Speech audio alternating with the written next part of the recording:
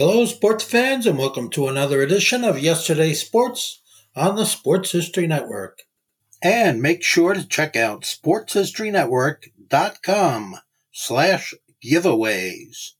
I have two signed books I'm giving away. One is titled No Nonsense Old School Weight Training, and the other is Reliving 1970s Old School Football. You're just in time to travel back 40 years ago into the start of the NFL season in 1983 and the Super Bowl that ended that season, and talk about the top two teams in the league that year with Rich Shmelter and his new book on the Championship Diaries, Super Bowl XVIII, coming up in just a moment.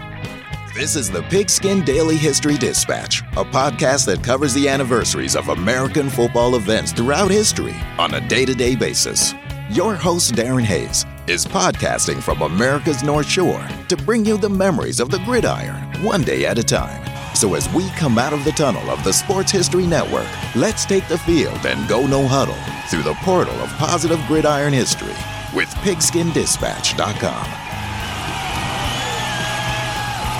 This podcast is part of the Sports History Network, your headquarters for the yesteryear of your favorite sport. You can learn more at sportshistorynetwork.com. Hello, my football friends. This is Darren Hayes of pigskindispatch.com. Welcome once again to the Pig Pen, your portal to positive football history, and welcome to another edition where we get to talk to an author that has a book out just recently. He's our friend, Rich Shmelter. He has a book called Championship Diary, Super Bowl XVIII, Los Angeles Raiders versus the Washington Redskins, back on January 22nd, 1984. That game was played. Rich, welcome back to the Pig Pen. Darren, thank you so much. And, I know the audience can't see me, but I'm pretty much laid out in Raiders stuff right now, okay? Because I just love the Raiders. I wrote a book about one of the Super Bowls that they're in. So I always like to say I like to dive into the pig pen head first, but I'm going to slowly ease in feet first so I don't get my shirt dirty. Yeah, you don't want to get spatter on the black and silver. No, you get spatter on it. No, my friend. Thank you so much for having me back. Well, we're glad that you came back, and this is a great thing that you're doing here. The beginning of the title is Championship Diaries. It's plural, and that's sort of what this is sort of a diary of that 1983 season into the 1984 Super Bowl XVIII. Now, with that being plural of diaries, is there more to come of this type of work? Yes, there is. That was the first one that I did because I have a special place in my heart for that Raiders team. And I also have some of them lined up. I have about 5 of them lined up that I want to do. I'd love to do them all, and hopefully I will be able to achieve it. Now that I have the format set up, this was my first one. So it was kind of like a building block a literary building block for me. And now I'm able to take all that. I'm piecing things together with all the information from the other games. So yes, it's going to be a series, and I just can't wait to do it. I might even throw some baseball in, some NBA, but it's going to be more geared toward Super Bowls and pre-Super Bowl championships. Okay, and we realize, you sort of led us into this, gave us a little segue. You're wearing your Raiders gear and you're a Raiders fan, and the Raiders won the Super Bowl. But the Raiders won more than just the Super Bowl. What made this Super Bowl special that you wanted this to be the coronation of this fleet of books you're about to unleash on us? It's their last Super Bowl that they won, unfortunately. And it was, they got to Los Angeles the year before that, and they just completely turned the NFL on its ear. Second year in Los Angeles, they were the first team to win the Super Bowl in Los Angeles, and it's just a really cool story. And I like to get to the stories also. One that I plan on doing after this is about the 1964 NFL championship game. A lot of drama involved. 1979 or January of 80 Super Bowl when the Steelers beat the Los Angeles Rams. But again, a lot of great backstories in between there. So I like to incorporate a little bit of human drama in that. And nobody had human drama better than Al Davis and Pete Rozelle, when they were they butted some serious heads at that time. So it's just a lot of interesting things that intertwined in there. So very, very special to me. And I just thought I'll get to a game that I feel really comfortable with, a team that I feel very comfortable with. And, when you're starting this off. So I kicked it off, and it came out a lot better than I thought that it would. I mean, I was, like I said, with anything, when you start this, you add this piece, you add this piece. And I started off, like I told you earlier, I thought, well, it's going to be about 70 to 80 pages. And then all of a sudden it grew and grew and grew and grew and grew into a beast of 156 pages, which is fine, and I wanted to keep the price down. I did it independently. I got away from the conventional publishers. And it was just a very liberating feeling to be able to control the pricing. I want to keep it reasonable for people. You want people to enjoy it, but you don't want people to pay an arm and a leg. Unfortunately, a lot of the publishing houses overprice a little bit, and it's not fair to the consumer. Right. Well, as long as we're on the subject, we'll give the opportunity later in the show too. But let's let people know where they can get this book, and go ahead and give the full title and everything so people can find it too. Okay, you can go to Amazon. You can go to Amazon and just punch in Championship Diary, and it will come up, and you'll see a beautiful cover that my friend Cody Haggard made. And you're getting to be good friends with Cody yourself. Absolutely. And it's just an incredible cover. And you'll see it on there. It's a black cover with white writing and a football meshed in there with the two teams on there. And it really stands out. So you go to Amazon and just punch in Championship Diary, and it'll come up. Okay. I believe I sent you a link also if you want to post that up. Yeah, we have folks, if you're driving or don't have a pen and pencil or don't have a computer in front of you, we're going to put this in the notes of the show notes here, and we'll have a subsequent article releasing the same day. Just type in Championship Diary on Pigskin Dispatch. You'll be able to find it that way too, or go to the show notes of this podcast you're listening to. We'll get you right to a place where you can buy Rich's book.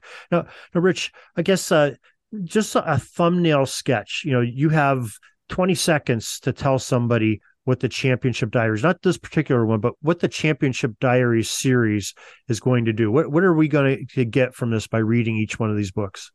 You're going to relive the season. If you have a favorite team that you wanted to see, and that is it, you're going to have a chance to relive the season from the season previews through the regular season, through the playoffs, through the championship, and how the championship team was built, and the coaching staff, and all the dates that these people were brought into the fold. So you get a chronological look at it all. And if you don't cheat, if you go right from the beginning to the end, you will have no idea who won. So there are absolutely no biases here.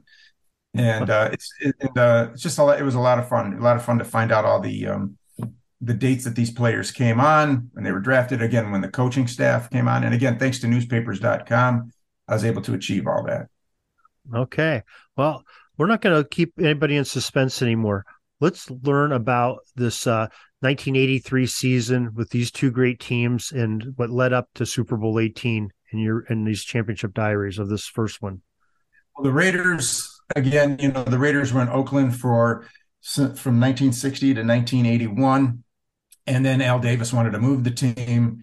There's a lot of controversy. The NFL was opposed to him moving. He said, you know what, I'm moving to Los Angeles. I mean, that was just too great of a market for him to pass up after the Rams left, went down to Anaheim.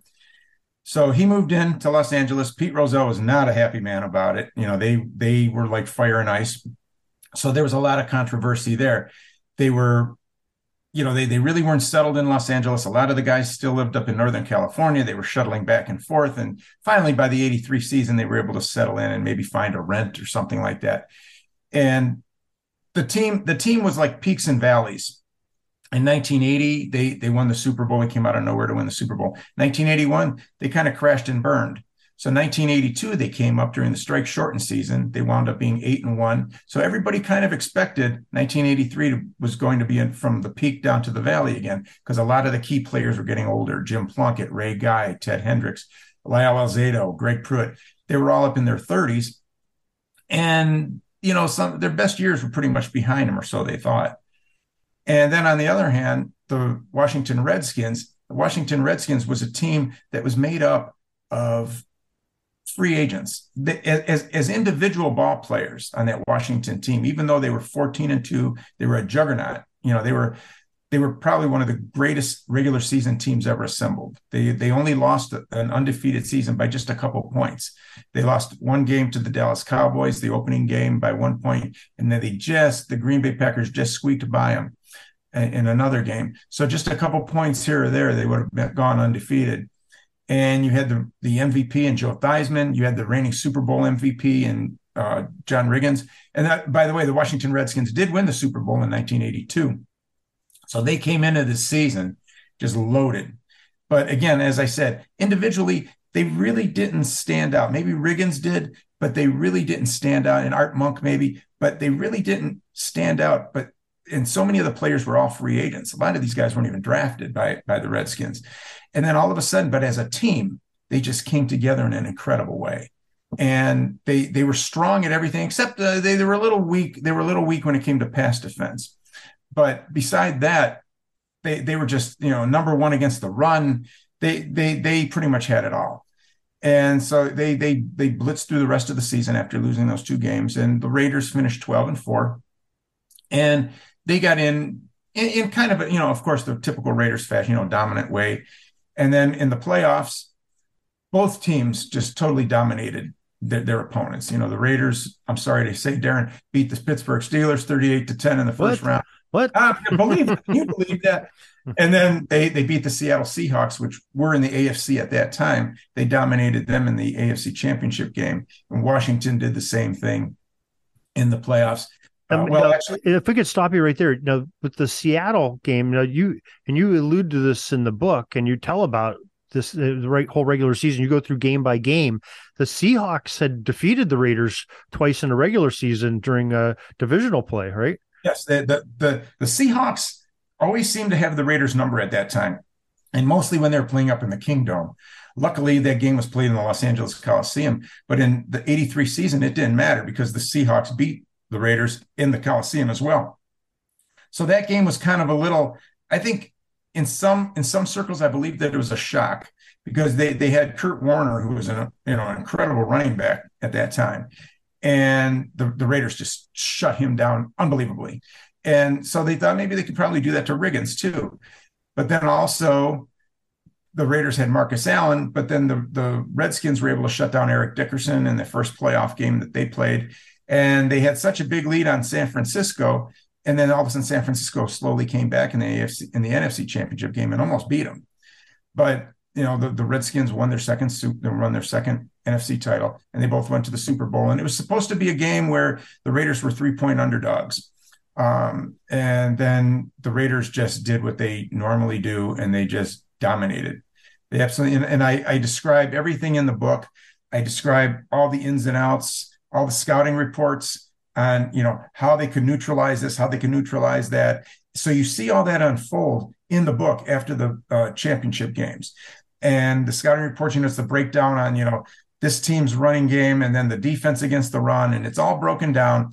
And then the key matchups. So when you get to this point of the Super Bowl, you kind of can see things coming around, like Tom Flores said, head coach Tom Flores said, we're going to give the ball to Marcus and we're going to give him the ball a lot. Well, that was true that they did. And, one of the greatest Super Bowl performances of all time happened. If you're a Raiders fan, and who isn't, but no, sorry, audience, if you got mad at me right there. But if you're a fan of football, if you're a fan of professional football history or just a fan of the teams, you're going to absolutely, I would like to believe that you're absolutely going to love this and see this whole thing unfold. And even if you're a fan of the Redskins, you get to see the Redskins season and come around and leading up to the Super Bowl. So it's good for more so the Raiders fans. It's good for pro football history fans. And of course the Washington, now the Commanders. But, and I also made a note in that book at the beginning, because when you look at the cover, you see Los Angeles Raiders and then you see the Washington Redskins, and obviously both teams don't exist anymore. So I had a disclaimer in there saying, that, about the Raiders, moving back to Oakland and then becoming the Las Vegas Raiders, and then the Washington Redskins becoming the Commanders. So people aren't thrown off by that because they're like, what is this, some semi-pro team or something like this? Right. So I had a disclaimer in there. Yeah. And, it was just a lot of fun. I love some of the little subtle things that you did in this. I was expecting, so a little bit of game action and telling stats and things like that. But I loved, and I believe it was near the end, you sort of had a rundown on all the the coaches, not just the head coaches, but you went down into some of the lower level coaches of each team as well. So, but before we get into that, you just mentioned Tom Flores was the coach of the Raiders that season, and who was the coach of Washington for their season? Joe Gibbs. So Joe Gibbs. Yeah, and just to correct you, I'm sorry to correct you, but I only have the Raiders coaching staff on there because I have a part in there where it says how the championship team was built. So it's only about the champion team and all, but it doesn't have anything about the Raiders. The Redskins, coaches, the bios on that, just the Raiders. Okay, yeah, I found that really interesting. I apologize for saying alluding to saying Washington, but you're right. I don't want to mislead anybody on that. Yeah, you're right. It was misleading saying that, but just going into those and giving those guys a little bit of love because they're there every single day, just like the star players are, just like the head coach, and these are the guys that are in the coaching trenches and doing all the dirty work that the head coaches are instructing them to do, and getting the players fired up and to do schemes and everything. So I love it when books do that and pay homage to some of those folks too. I wanted to do that because it's a team sport, and those guys were an incredible team. And, all the blood, sweat, and tears that went with it, from training camp in the sweltering heat up in Santa Rosa, California, or where Washington trained, up in, I believe it was Maryland they trained. And, through the heat of the summer, all the way through, all the pain, everything that goes with winning a championship. You reach that pinnacle, and I believe that everybody should have their moment in the sun. And I try to do that in that book, and have little bios on all, on the players that won the championship, regardless if you sat on the bench and never played, or if you were the superstar MVP. Everybody got their equal share. I try to keep every bio equal, with the exception of Ted Hendricks and Lyle Alzado, because their personalities were a little big, and their careers were lengthy up to that time. So it made it their careers were a little bit longer, and it showed their path on how they got to the Raiders, where most of those guys were drafted by the Raiders. We'll be back in just a moment to talk some more with Rich Shmelter in just a moment, right after this. The memorable moments were many. Franco Harris's immaculate reception, Roger Staubach's Hail Mary. But the decade's greatest teams were defined by defense. Author Michael McCambridge. Joe Zagorski's podcast, Pro Football in the 1970s, pays homage to a time when defense ruled the gridiron. Soundtrack provided by Horst Hoffman of filmmusic.io. This podcast is part of the Sports History Network, your headquarters for the yesteryear of your favorite sport. You can learn more at sportshistorynetwork.com. This is Bud Bailey of the Buffalo Bills Historical Timeline. You're listening to the Pigskin Dispatch podcast. And now we return to our guest, and Rich Shmelter, and that great interview on the 1983 season, Super Bowl 18. Since you brought him up, maybe this is a good time to segue into something that I found extremely entertaining, and maybe it's outdated itself, and maybe it's not politically correct and socially acceptable in our day and age now. But this is football the way it was back in the 80s, 70s, and prior to that. You had a little quip in there about I think it was some pre-game type banter from the players, and started off, Lyle Alzado was eventually involved in it, but it started off with another player making a statement that he would do anything to win a championship game. Maybe if you could tell that little detail. Yes, actually that was Matt Millen that said it, but I'll get to Lyle in a minute. Or as he was known that time, 3 Mile Lyle, because he could erupt at any time. But Russ Grimm, the all Mr. Everything offensive lineman, when he was asked about winning a Super Bowl, what winning a Super Bowl would mean to him, he looked and he said, to win another Super Bowl, he goes, I'd run over my own mother to win that Super Bowl. So then Matt Millen was told that in a press conference, and he looked and he kind of gazed up and he goes, yes, he goes, I would run over Russ Grimm's mother to win the Super Bowl too. So he didn't say anything about his own mom, but he goes, I'd run over Russ Grimm's mother too. So that was one of my favorite lines that he said. Obviously, no mother got ran over, but it was just a cool way. And Matt Millen was one of the best gentlemen that you could ever possibly imagine. He read his Bible, he minded his own business. He was a quiet man off the field, but as soon as he went on that field, he was a wild man, and he had some good quips like that too, but nothing like Wild Lyle. I mean, he was, he wanted to rip people's. He did a commercial for a radio station, and he goes, "You better listen to this station, or I'll rip your lips off." Or he said he wanted to bring a mat to the Super Bowl so he could put it down for when he knocks John Riggins' head off, it has a nice place to land. And he wanted to take Joe Theismann's head off of his shoulders. He was going to rip his head off and all this stuff. And it was just the way Lyle was, but Lyle had a good game. They all had a great game. Yeah. So that's the kind of things that are just enjoyable things that, we may look at for Super Bowls now. Everybody wants the good interview and, get a coach's speak or some great quote that you can put in there. But usually we forget about it. Once the game, is played, we forget about it after those 2 weeks. So going back, 40 some years and hearing these little, quips and, bulletin board material that are being said, that's good stuff. And I'm glad that you were able to preserve that and basically have the whole conversation from what players on both sides said and how it got to what Lyle Alzado saying about ripping heads off. It's entertaining. It brings back memories. Thank you, Darren. It's a thing that I like to do is, sure, you can do the X's and the O's, you can do the play, you could do all the plays and everything, which I did in the Super Bowl. I recreated that whole Super Bowl to make it where you get to see the whole Super Bowl unfold play by play. However, I didn't just cut and dry cookie cutter. He ran here, he ran there. I try to add some things in the middle as to little side stories as to what happened. Maybe he ran for 5 yards, but maybe somebody twisted his leg or something. They got into a fight or something like that. I try to incorporate all that, and I like to incorporate all that stuff to make it interesting, not just cookie cutter like a textbook when you're in school where you read 50 pages and don't know what the heck you read. I didn't want that. So I wanted to keep it entertaining all the way through. And I wanted to make it a book where you could go back and look from time to time and always catch things. It's got the stats in the book, regular season stats, the players who won awards, all pro, everything in there. And it's just a book that I always like to just say, you could sit down and talk about it with your friends. You could do whatever you want. Hopefully all the friends buy it, Mm-hmm. But I just wanted to keep it entertaining. I didn't want to keep it cookie cutter. I wanted to keep it entertaining. Yeah, you definitely did that, and you touched on it a little bit earlier too. And we talked about that AFC Championship game against Seattle with the Raiders.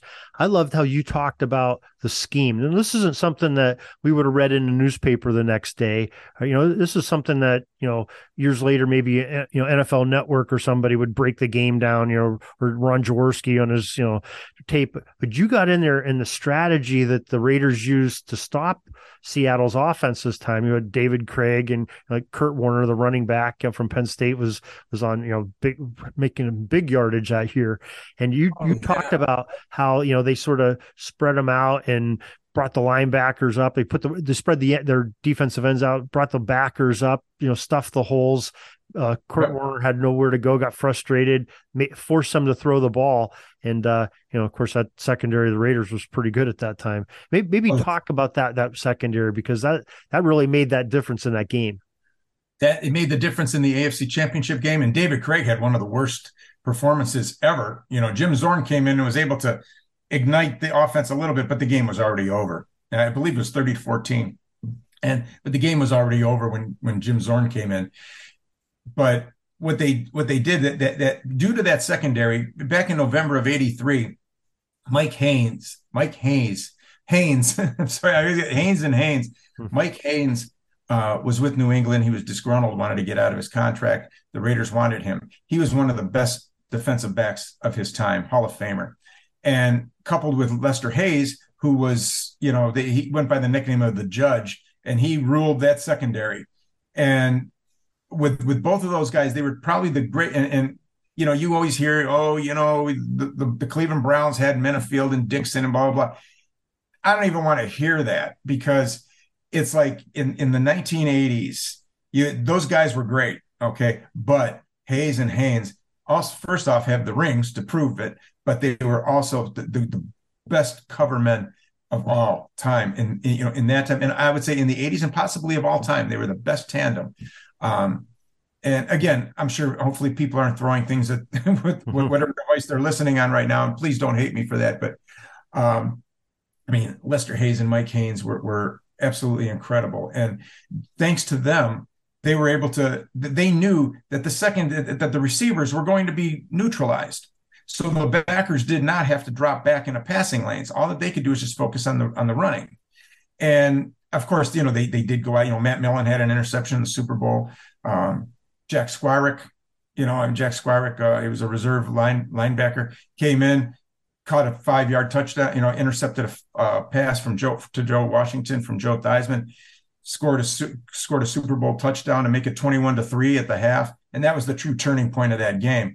So there were other people that covered the passing lanes, but more often than not, Hayes and Haynes neutralized, the Smurfs and Art Monk. You had the Smurfs, you had these little receivers, the Charlie Brown, Garrett, and they, if I left out anybody, please forgive me. But, they were able to neutralize them, especially Art Monk, who's a Hall of Famer himself, a phenomenal talent out of Syracuse.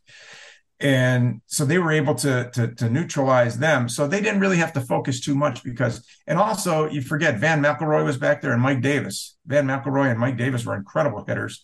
And so you had a great secondary at that time. And so the backers were able to move up, plug the holes, and John Riggins had nowhere to go, just like Kurt Warner had nowhere to go in the AFC Championship game. And, Riggins was, tearing up yardage, 100-yard games here, 100-yard games there. And he won a few MVPs. I believe he won the Burt Bell Award for the most valuable player. And that was one of the outlets that gave out MVPs. And of course, Joe Theismann won an MVP that year from another outlet, but totally shut them down. And Theismann and Riggins were beating dogs. I mean, Riggins had 64 yards, but I think he had like 26 carries that game. So, you could see the dominance that team had. And a great thing was Rod Martin, linebacker for the Raiders. During that game, he was on the sideline, and when they were already up and they were just, they already had the game in control. And he looked over at the guys on the sideline sitting there, and he goes, all right, we dominate him. Now let's punish him. And I got goosebumps just thinking about that. He goes, let's just punish him. And they just punished him. I mean, my eyes are filling up with tears here. They just punished him. And you saw what they did shortly after that with Theismann. I mean, Theismann just, he was just beaten down. His jersey was hanging off of his pads, and probably his helmet was turned halfway around. We just didn't see it. But it was just a dominant thing. But just the way he said that, he goes, we already dominated him. Let's punish him. Let's abuse him. Classic Raider mantra right there. It was just great. Right. Now, another thing you did, you sort of I can't remember if you did it before the Super Bowl. You talked about the Super Bowl or afterwards, but I guess it doesn't really matter. You talked about sort of the season totals for each team, the leaders and things. And one thing that really jumped out at me is how unique the Raiders offense was. If you look at their leading receivers, I think you had, Christensen, who played tight end, was their leading receiver. Marcus Allen, a running back, as their second leading receiver. Then you have a wide receiver was third. And I sat there and said, well, maybe that was just the air. So I looked over at Washington. No, it was Monk. It was, it was all wide receivers. Charlie Brown. Yeah. Oh, yeah. And I'm like, wow. I said, that's something maybe that we forget how unique they were, with Plunkett or, whoever else was coming in there to play. They had a little bit of quarterback controversy that year too. They did at the beginning of the year in training camp. They had some controversy there because some of the guys in the locker room wanted Mark Wilson. They felt, he was his time and all, but Jim Plunkett was loyal to Tom Flores. He took him to a Super Bowl a few years before that. So Tom Flores was going to stick with Jim Plunkett, but if things went wrong and they kind of came out of the blocks not too well, then Mark Wilson was going to come in. And Mark Wilson did come in on a regular season game against Dallas, had a phenomenal game. But then he got hurt as the season went on, and Plunkett came back in, just like Plunkett did in 1980 when Dan Pastorini got hurt. He came in the fifth game of the season, completely turned the season around. So, then it was Plunkett's job. And they also had David Humm as a backup quarterback, really pretty much a clipboard holder at that time, but still he was there. And So they just had a great offense. They had Cliff Branch, who was probably one of the fastest guys in NFL history. There was an Olympic sprinter at that time. He didn't get a chance to. He hurt his hamstring to go to the Olympic trials and all, but he was world class speed. But he was already 35 at the time, still one of the fastest. But he was suffering from some hamstring pulls and all, so they relied a lot on Todd Christensen, who was a big tight end, a running back that was converted over to tight end. And Christensen had 92 receptions that year. And it was funny because he had number 46, which was kind of uncustomary for a tight end, but that was his number as a for fullback. So he was great. And then you had Malcolm Barnwell, who had world-class speed. Dokie Williams, who was an Olympic sprint champion at UCLA. So you had these young guys that were able to really fly down the field too. And they exemplified the Raiders thing of, we take what we want when we want it. Don't let us take what the defense wants to give us. We're going to take what we want when we want it. If we want to go long on first down, we're going to go long on first down. And he had the big linemen up front, Bruce Davis, and all these other huge, Dave Dalby at the center, just these big guys. Gene Upshaw and Art Shell were already gone at that time, but you had these big men up front, and Charlie Hanna, and just Shelby Jordan. I mean, the list goes on, but they were just big, massive, mounds of flesh, and they blocked for Plunkett, and they had that speed to go deep. And you had Marcus Allen, who to me was the greatest backfield player of all time. Now, running back, you could say, well, okay, you can argue that all day long. But when I say he was the greatest backfield star of all time, 10,000 yards rushing, 5,000 yards receiving. So he went over 1,000. He just barely got over 1,000 yards that year, but he also caught numerous passes out of the backfield. He was also a threat to throw the ball. He threw a couple touchdowns that year. So they were loaded. They were loaded, but they weren't as loaded as people thought Washington was, and then, they went to that game 3-point underdogs. And before you know it, they just they had a blocked punt. And that was actually the Raiders. That Raiders team was the only team that scored touchdowns on special teams, offense, and on defense. You had the special teams. Derek Jensen blocked a punt and recovered it in the end zone. He was the special teams captain. He recovered the ball in the end zone for the first touchdown. And Cliff Branch caught a touchdown pass. And then Jack Squarick, who I mentioned earlier, came in to cover Joe Washington out of the backfield because Charlie Sumner, the defensive coach, remembered what happened when they played him in the regular season. And Joe Washington came out, caught a long pass, and changed the game. And Washington won the game by a few points. So he remembered that. He saw Joe Washington come in, and he just told Jack Squarick, he pulled out Matt Millen, who was upset as hell to be pulled out of the game. And he put Jack Squarick in and just said, whatever you do, just cover him. Just look at him. Because Jack Squarick was a tall guy, 6'4", 235 pounds. And he played a good outside backer where he could stop the run, but he could also stop the pass. So he was very agile. And he was in his second year. So he was a little bit younger than Millen, because Millen was like a block. He was a good inside linebacker, but he didn't have that reach maybe to cover to the outside. Jack Squarick came in, the ball was thrown, and Lyle Alzado got in Theismann's path of his vision, and Jack Squarick became Super Bowl hero. Got his picture on the cover of Sports Illustrated because of it. But then it was 21-3, and then they let Marcus Allen take over, and Washington was just abused, dominated, punished. Right, Mr. Martin's name words.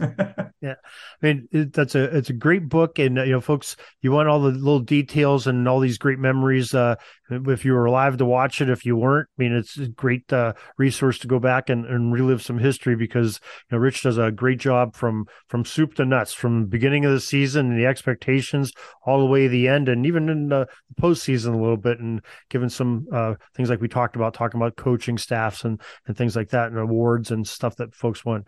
So, Rich, now you have, we just talked to you, just a few weeks ago, that you had a book come out just a few weeks ago. You had this one come out. You've told me either during this podcast or before we came on, you've got some other writings that are in the works too. So what do people have to look forward? What are some of the subject matters or titles that we can look forward to coming off your typewriter or computer or keyboard or Computer. whatever we use now. I'm still old school. You're throwing the old computer, the old paper out of the computer, the typewriter. I have 3 championship diaries planned to come out hopefully within the next 6 months. And also, I'm a huge fan of Hollywood history, and I'm putting together a thing called Tales from Classic Hollywood. A friend of mine, Bruce and Janine, their husband and wife, I just call them my favorite power couple. They helped me come up with the title and everything. So Bruce and Janine, you guys rock. You guys are awesome, and they know they are. And but they said, let's change this, to change it to, Tales from Classic Hollywood. And I was able to take stories just like I do in the football, but I'm putting it into stories about Marilyn Monroe's movies and some of the old classic gangster movies and Jean Harlow, which was the original Platinum Blonde. And I just love that stuff just as much as I love sports. So I'm working on that stuff simultaneously. And whenever I get the urge to do something, however I'm inspired is what I work on at that time. So it's kind of like a yo-yo with that. And I actually also have a book coming out soon called Beasts, Bedlam, and Babes about classic drive-in movies from the 1950s through the early 80s. And I didn't do that independently. I'm having it through a company called Bear Manor. And great man, Ben Omar, runs that company, and very easy to work with. And I came up with that concept a few years ago. We agreed on it. So I wrote that project. So that'll be coming out. I'm supposed to be getting the proofs on that soon. So I can't wait to get that book out too. That's going to be a lot of fun. So I guess maybe we shouldn't say you have books coming out. You have a whole library coming out here very soon. I like to. I'm living a dream, Darren. It's something that I dreamt about since I was a kid, and But again, like I always say, life gets in the way of things. You go get on with your life and all, and then when you reach a certain time, you say, you know what, maybe I can do this, and then you get your encouragement from your family, your friends. And I have some great friends that I met, and like I said, Bruce and Janine, and Bamba, and Forrest, and the list just goes on and on and on. Jim, Josh, they know who they are, and I just think they're fantastic people, and they're a great support system for me, and I'd be nothing without them, and I thank them so much. And to the kind people that purchase my products and all, the kind things that they say to me in reviews, strangers that you don't even know, and that you influenced, that you gave them something to maybe be entertained by, and it's just such a rush, and I just love it. So if I could come up with a whole library to entertain people, gosh, I want to do that, Darren, so bad. I just love doing it. I love doing it. And sorry if I offended anybody about saying this person or that person is the best. Only the Steelers losing part. That's the only part that offended anybody. I'm sorry about that. Minifield Dixon to my Cleveland fans, my Cleveland friends that are Cleveland fans. A lot of the people that I just mentioned are diehard Cleveland fans. So I love you guys, and you guys had a great defensive backfield, but not as great as the Raiders at that time, Right.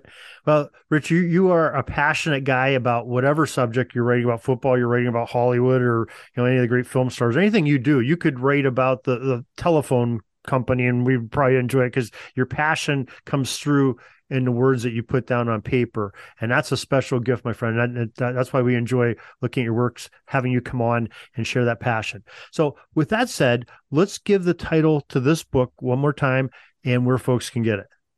Okay, the name of the book is Championship Diary, Super Bowl 18. It's the Roman numerals XVIII.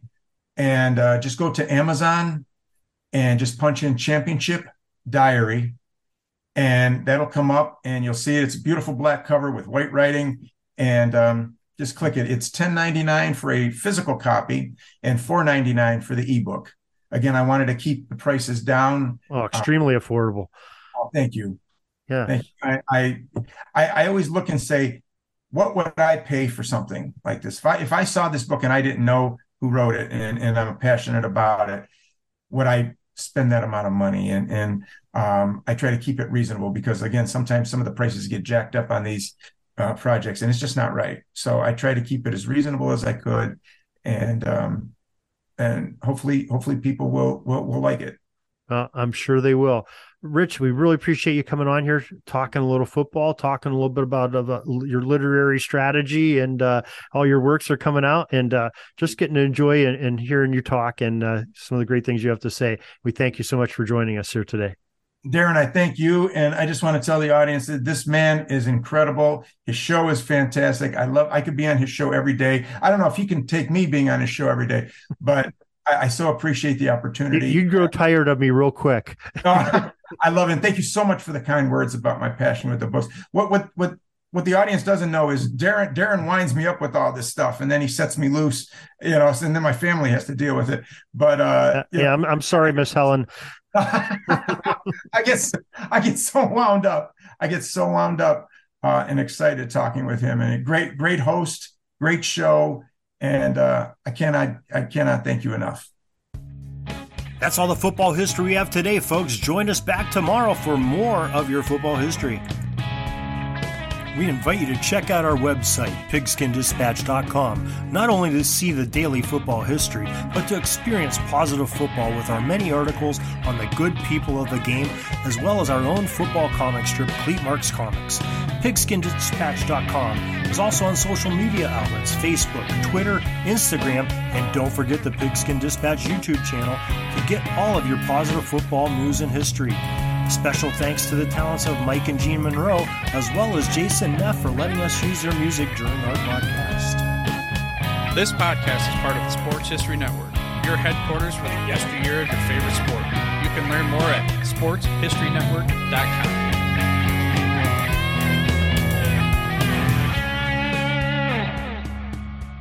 Hey there, football fans. This is Ross, the host of the Pigskin Tales podcast. I just need a few moments of your time to talk about the host of the Pigskin Dispatch podcast, Darren Hayes. He's expanded the Pigpen to search out information on the history of all team sports. It's a quest to find out about the competitors, teams, and places chronicled throughout athletic history through the uniforms and gear the participants used and wore. And he is taking you, the listener, with him on this educational journey to preserve sports history on the Sports Jersey Dispatch, found here on the Sports History Network. His newest podcast, called Jersey Dispatch, is all based on the jerseys that all the greats used to wear. You can find Darren Hayes and the Pigskin Dispatch podcast, as well as Jersey Dispatch, on your favorite podcast provider multiple times each week. So remember that, Darren Hayes, the host of the Pigskin Dispatch and Jersey Dispatch podcasts. It's found right here on the Sports History Network.